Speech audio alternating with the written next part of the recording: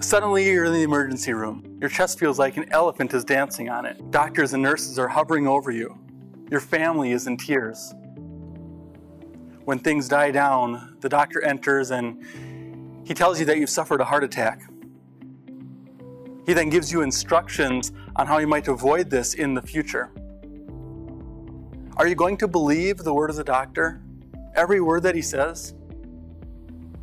I would think that we would. This is a matter of life and death.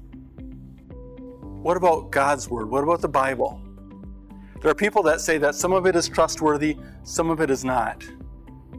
But if some of it is not reliable, how can we know that any of it is reliable? John 17:17 says, "Sanctify them by the truth. Your word is truth." God says his word is true. We believe it is true. As those who know Jesus as our Lord and Savior, we know that He lived for us, He died for us, He rose again. We believe every word that He gives us. We believe it's true, and our faith, it's not on shaky ground. First, the books of the Bible, there is more evidence for their documentation than any other ancient book.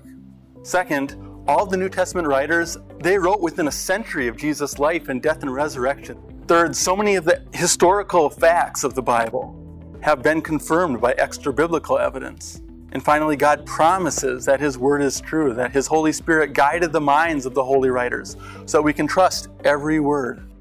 The Bible is true. You can trust every word, every promise, from beginning to end. Amen.